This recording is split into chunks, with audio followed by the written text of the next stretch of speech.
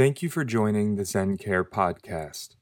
These recorded Dharma talks are given freely to our community in the heart of New York City, which we are honored to now share with you.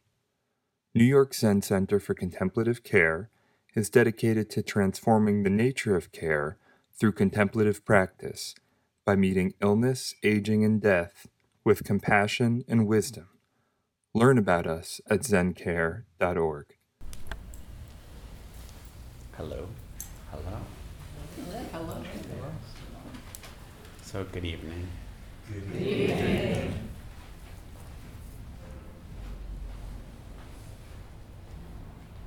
The practice of Zazen, the practice that we do, returning again and again to right now, to realize that Tathagata's true teaching. Tathagata means things just as they are. To me, the only way to really do that is by coming into our hara. Very often we spend so much time thinking, privileging our brain. And as this, we're in the day 12 of our commit to sit and to really consider, how can you allow yourself to have an expansive practice? How can you allow yourself to widen out? Or as Uchiyama says, to live by vow and root it deeply. Today, the teaching that we looked at was, so here I am, having lived for over 80 years. And the thread that runs through all my life is my pursuit of living out the most refined way of life. In Buddhism, this is referred to as the ultimate refuge.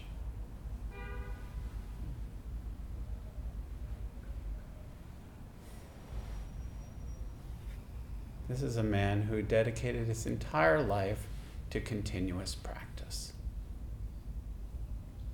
He struggled with TB most of his life, so it was never easy. And very often we talk to each other or share with each other like, wow, the practice is hard. Imagine having TB on top of it. What's already hard? So to me, it's like so inspiring to consider, how do we go beyond just our view? And really think about, what is the thread that runs through our life? What is the most important thing? And how do we allow our thoughts, words, and actions to meet that? Very often, our thoughts, words, and actions do not at all meet our core values. How strange. And people often tell me that, well, I'll start practicing more intensely later, or during this 90-day period.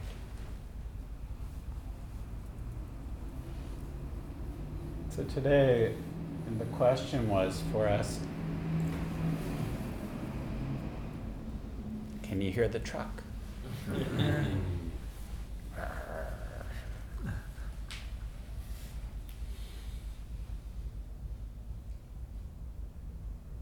What do you take refuge in?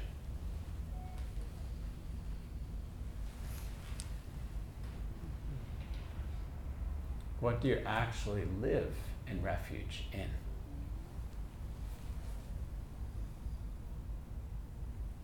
One of our Sangha members who can't be here but is practicing with us Christy said that she was moved by waking up to beauty, wonder, and love, and yet forgetting all the time and falling into delusion. It was so honest. Right? We wake up to, wow. And then we fall back into our habits, our lack of intimacy with actually what's happening, with the people that we care about, with the people who populate our life.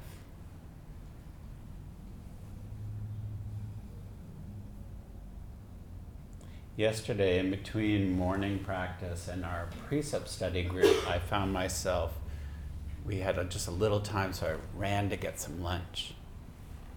And there was a homeless man, a man who is homeless, sitting outside of the place I was getting lunch, and he said, "Do you have any change?" And I looked at him, and I was in a rush, and I thought, "No." I said, "No." And I caught it in that moment. And I also, what caught it was because it was cold yesterday. And inside my coat pocket, I was holding change.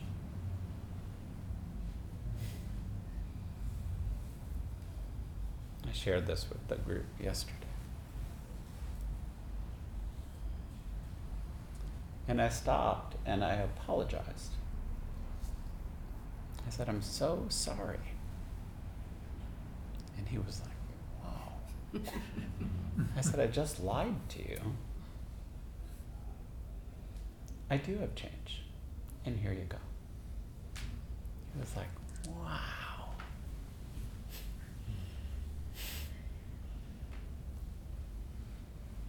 And again, I'm not really advocating for what you were supposed to do. But to me, the beauty of practice and really being in our body and really feeling the coins, for me, really and allowing ourselves to drop out of our thoughts of busy. One of the most popular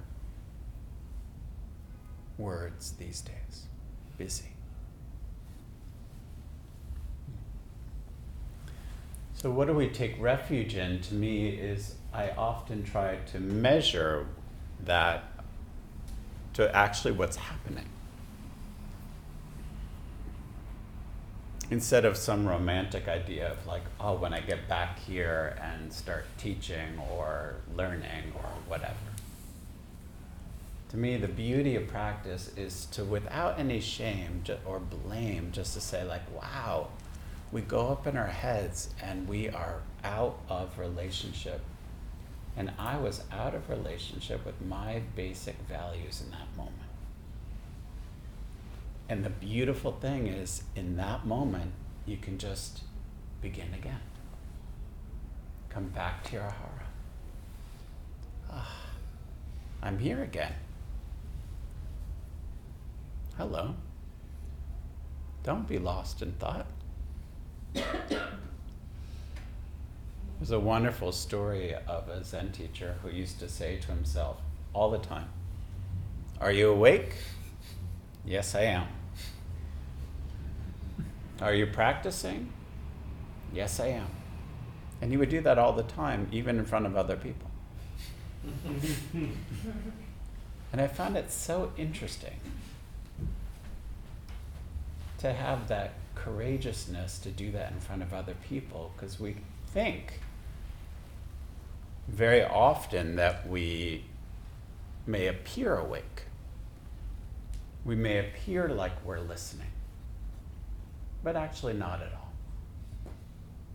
We're off in a dream, off in an idea. And to me, the beauty is you can just begin again. There I will, and here I am.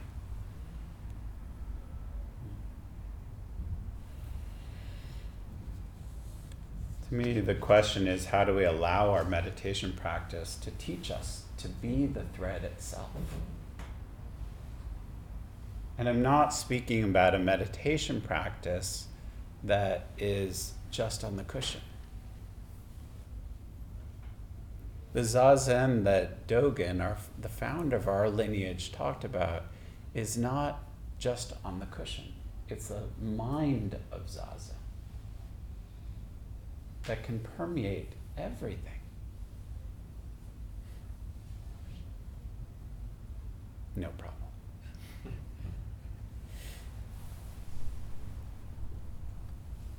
So how do we allow our meditation practice really to be this thread? How do we allow our Zazen to be the quality of mind that we bring when we find ourselves lost? We find ourselves scared, in despair, joyful.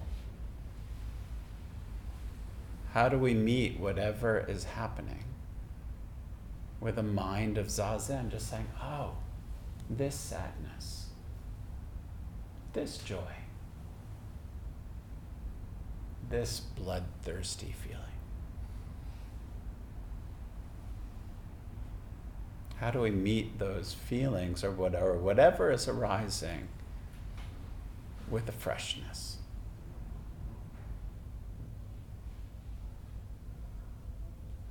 How do we allow ourselves to take refuge in Buddha, Dharma, and Sangha?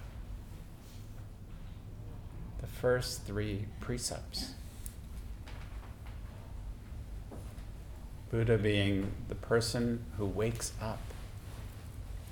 The Dharma being receptivity. And the Sangha, this one is pretty good. Good enough. Many people are looking for the perfect Sangha where they'll feel comfortable all the time,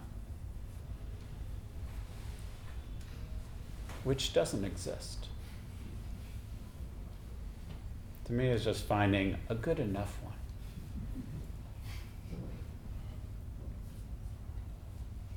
Because every place is funky and a little strange. Mostly because our minds are funky and a little strange. So how would a place or a group of people be any different?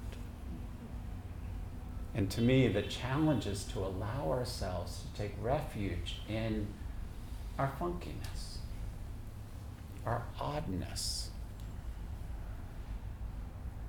our weirdness, and just to be undefended.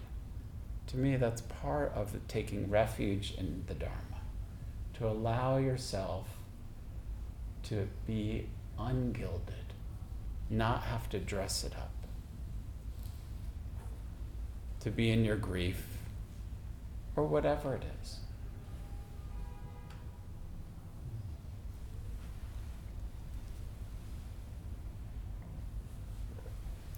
Maezumi Roshi says, taking refuge in the three treasures is also intimacy. He says, I am not talking about anything special. Be one with the Buddha. Be one with the Dharma. And be one with the Sangha.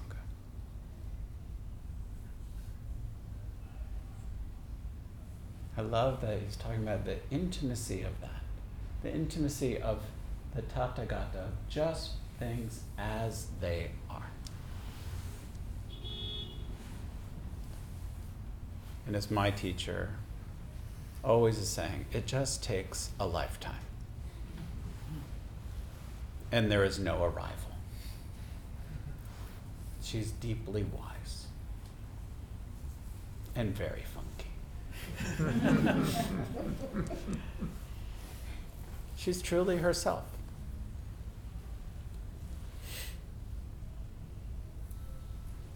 At 91.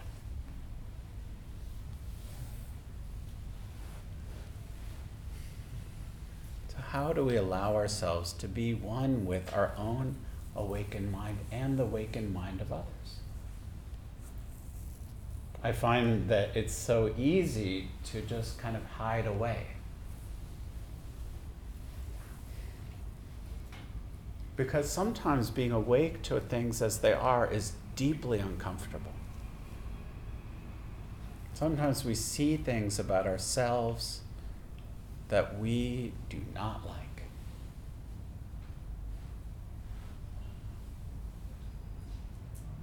And what I say lately to that is, so what?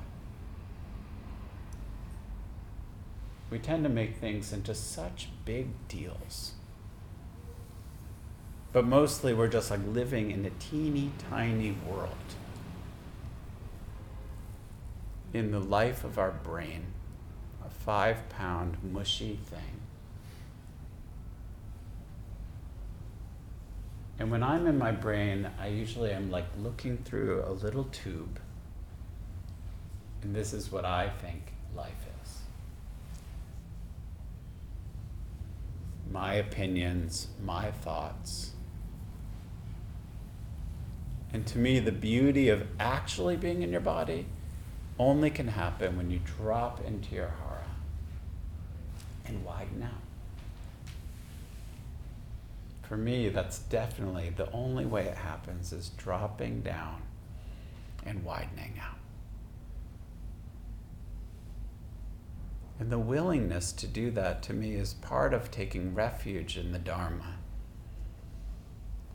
Can I just allow whatever this moment has to bring to teach me?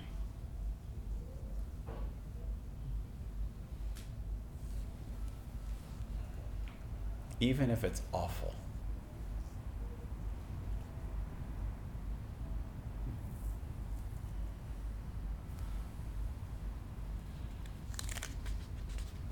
And as Maizumi is saying, that it's nothing special, because everyone experiences it. And we come from a lineage of teaching that has been carried down by people dedicated to these teachings for over 85 generations. And they all experience similar things. And to me, when I can really root into my body, I can be more connected to the world and to that reality of, throughout space and time, people have experienced this.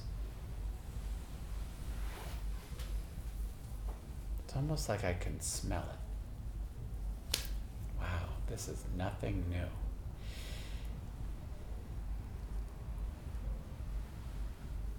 People have felt air on their skin for a really long time. And I can experience my experience of it today. But probably 20,000 years ago, people were taking a moment and experiencing the air on their skin, feeling sad, feeling outside, feeling inside, feeling unappreciated, feeling scared.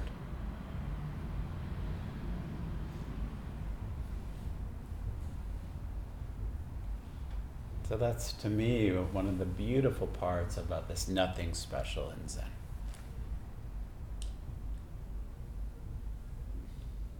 Our experience is totally unique and completely not.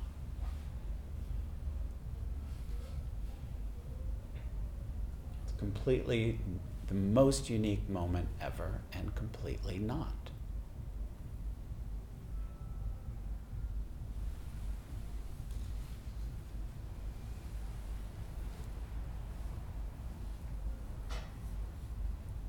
I remember the first time I washed a body of someone who had just died. And I realized that I'd never taken a class. But I found myself just really rooting down, and just looking at this person's body. And I thought to myself, people have been doing this for so long, taking care of other people when they can't do it. And I just thought, root down and widen out, and to take care of this person's body was such a privilege and so easy, because I felt supported by all the other grieving people for generations and generations. So I could weep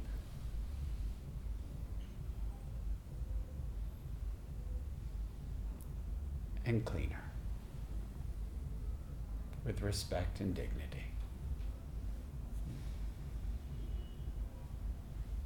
But to me, the only way we can do that is by really taking refuge in Sangha, in the vast interconnected web that we could never possibly understand.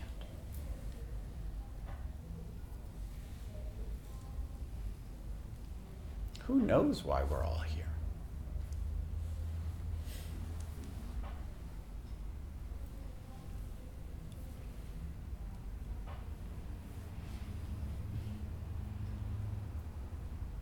What's your thread?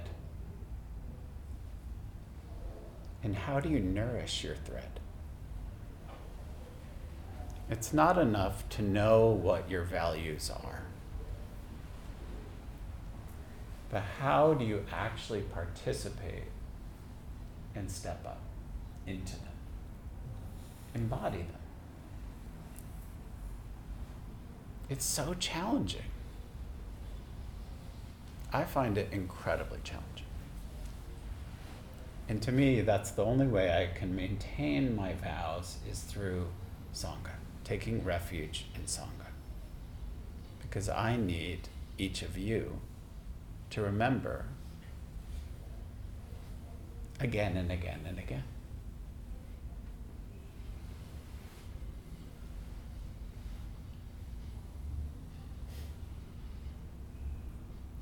And my sense is we all do. We all need other people because we're animals. In fact, we're pack animals. And we don't do well alone.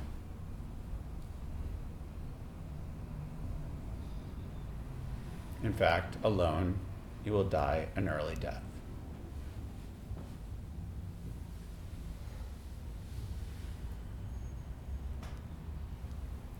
Thus says the World Health Organization about the pandemic of social isolation.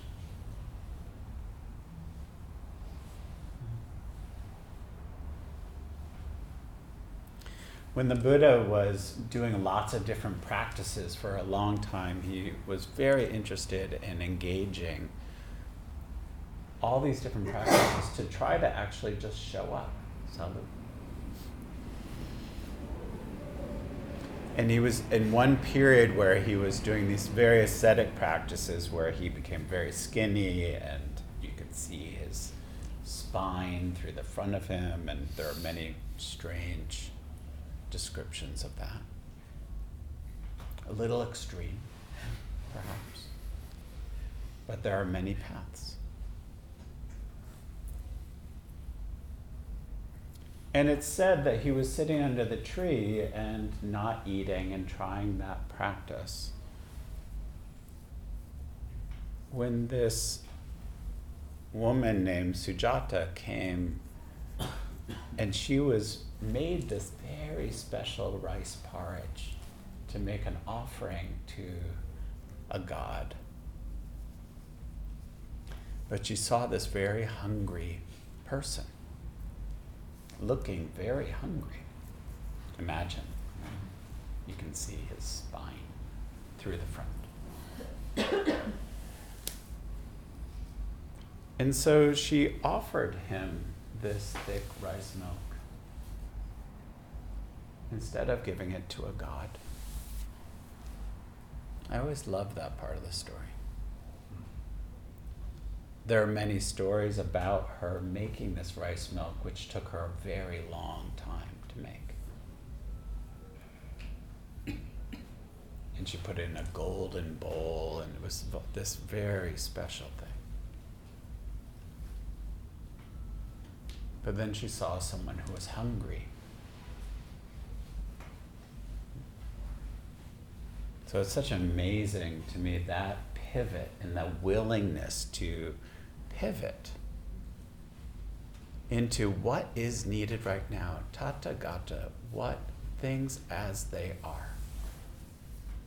How do I practice with things as they are? Instead of my idea of things. Instead of some rule.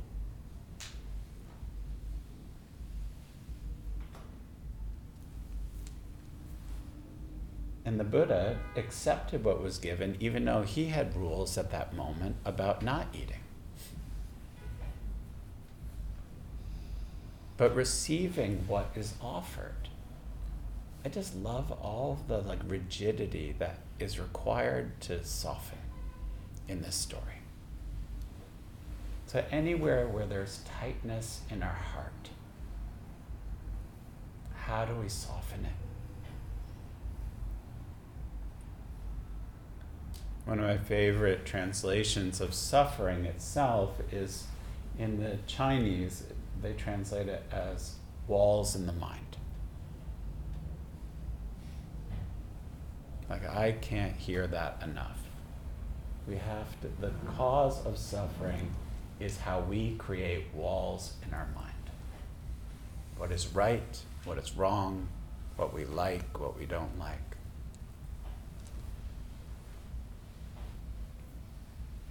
I was joking with someone yesterday and saying well, I've actually never really understood the creation of vanilla ice cream.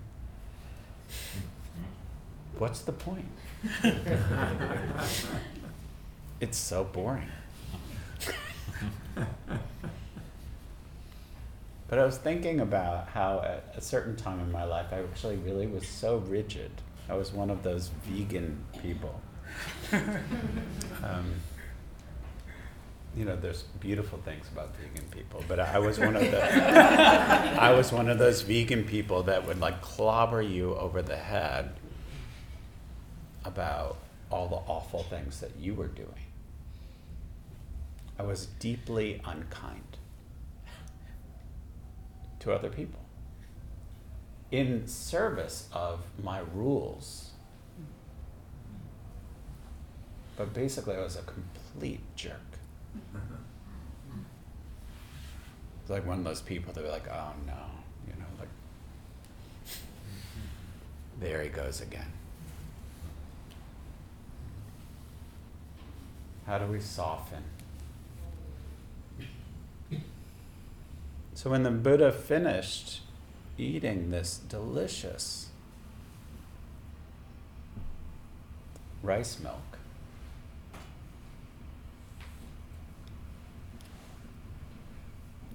and he took this golden bowl and threw it in the river. Such a curious moment. Her special bowl. Thanks.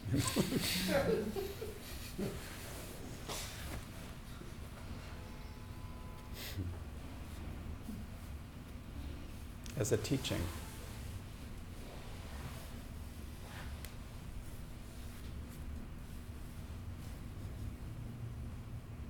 And he said that if this bowl goes upstream, I will wake up.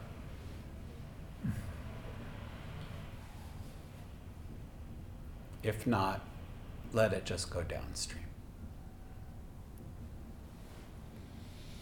And of course, as the story goes, that the bowl moved into the middle of the river and went upstream.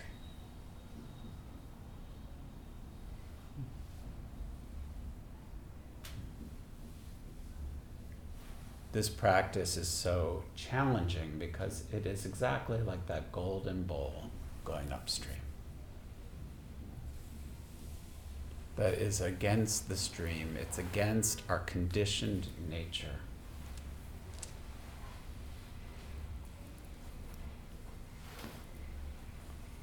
For tens of thousands of years, people have been incredibly violent and destructive, and continue to. A long time. So to me, one of the ways I understand this against the stream is that we have to really work with our genetics, not even our personal story, but the habit that we've inherited for millennia of eating whatever we want, bonking people over the head because we want what we want. This has been going on for so long. But learning to stop, to slow down,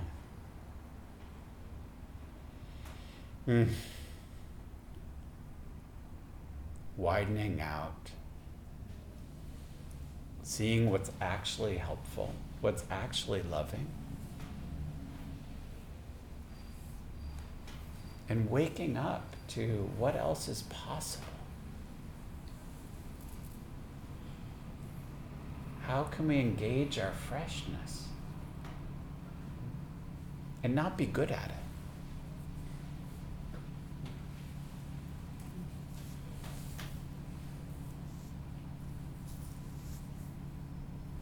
As Maizumi says, that taking refuge in the three treasures is intimacy.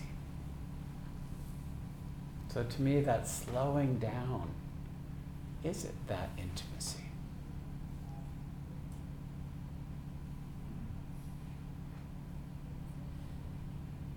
It's so rare.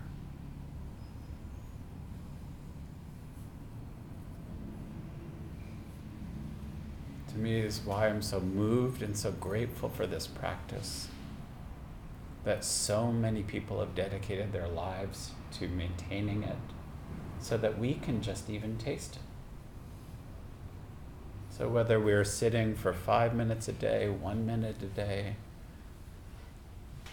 30 minutes, an hour,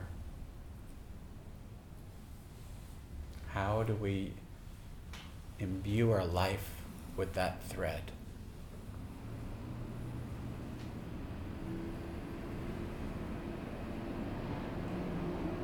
How do we live an integrated life? As a question, never to be answered. How can I do it now? And now? And now?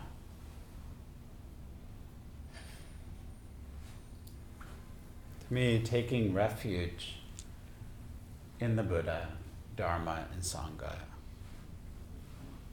is against the stream.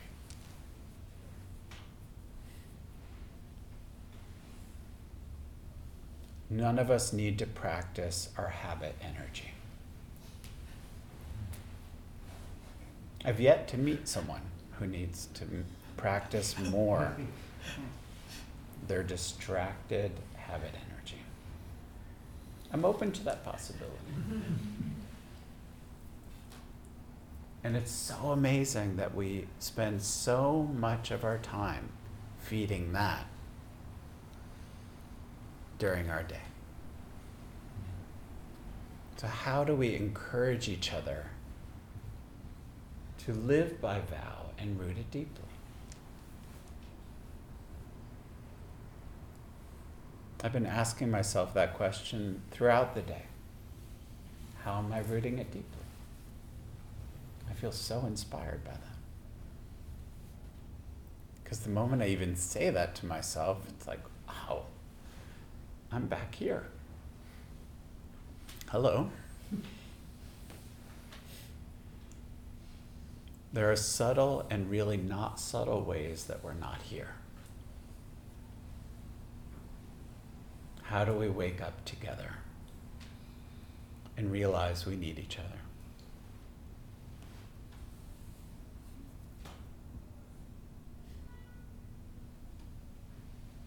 Dogen says, there are thousands upon thousands of students who have practiced meditation and obtained the fruits. Do not doubt its possibilities. We spend so much time doubting. I'm not good at it. That's just more up here.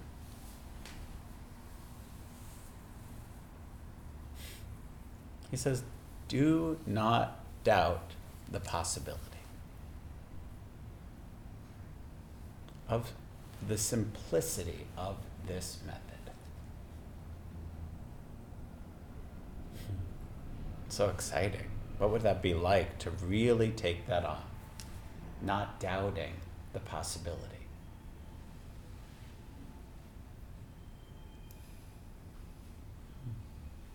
He says, if you cannot find the truth right where you are, where else do you expect to find it?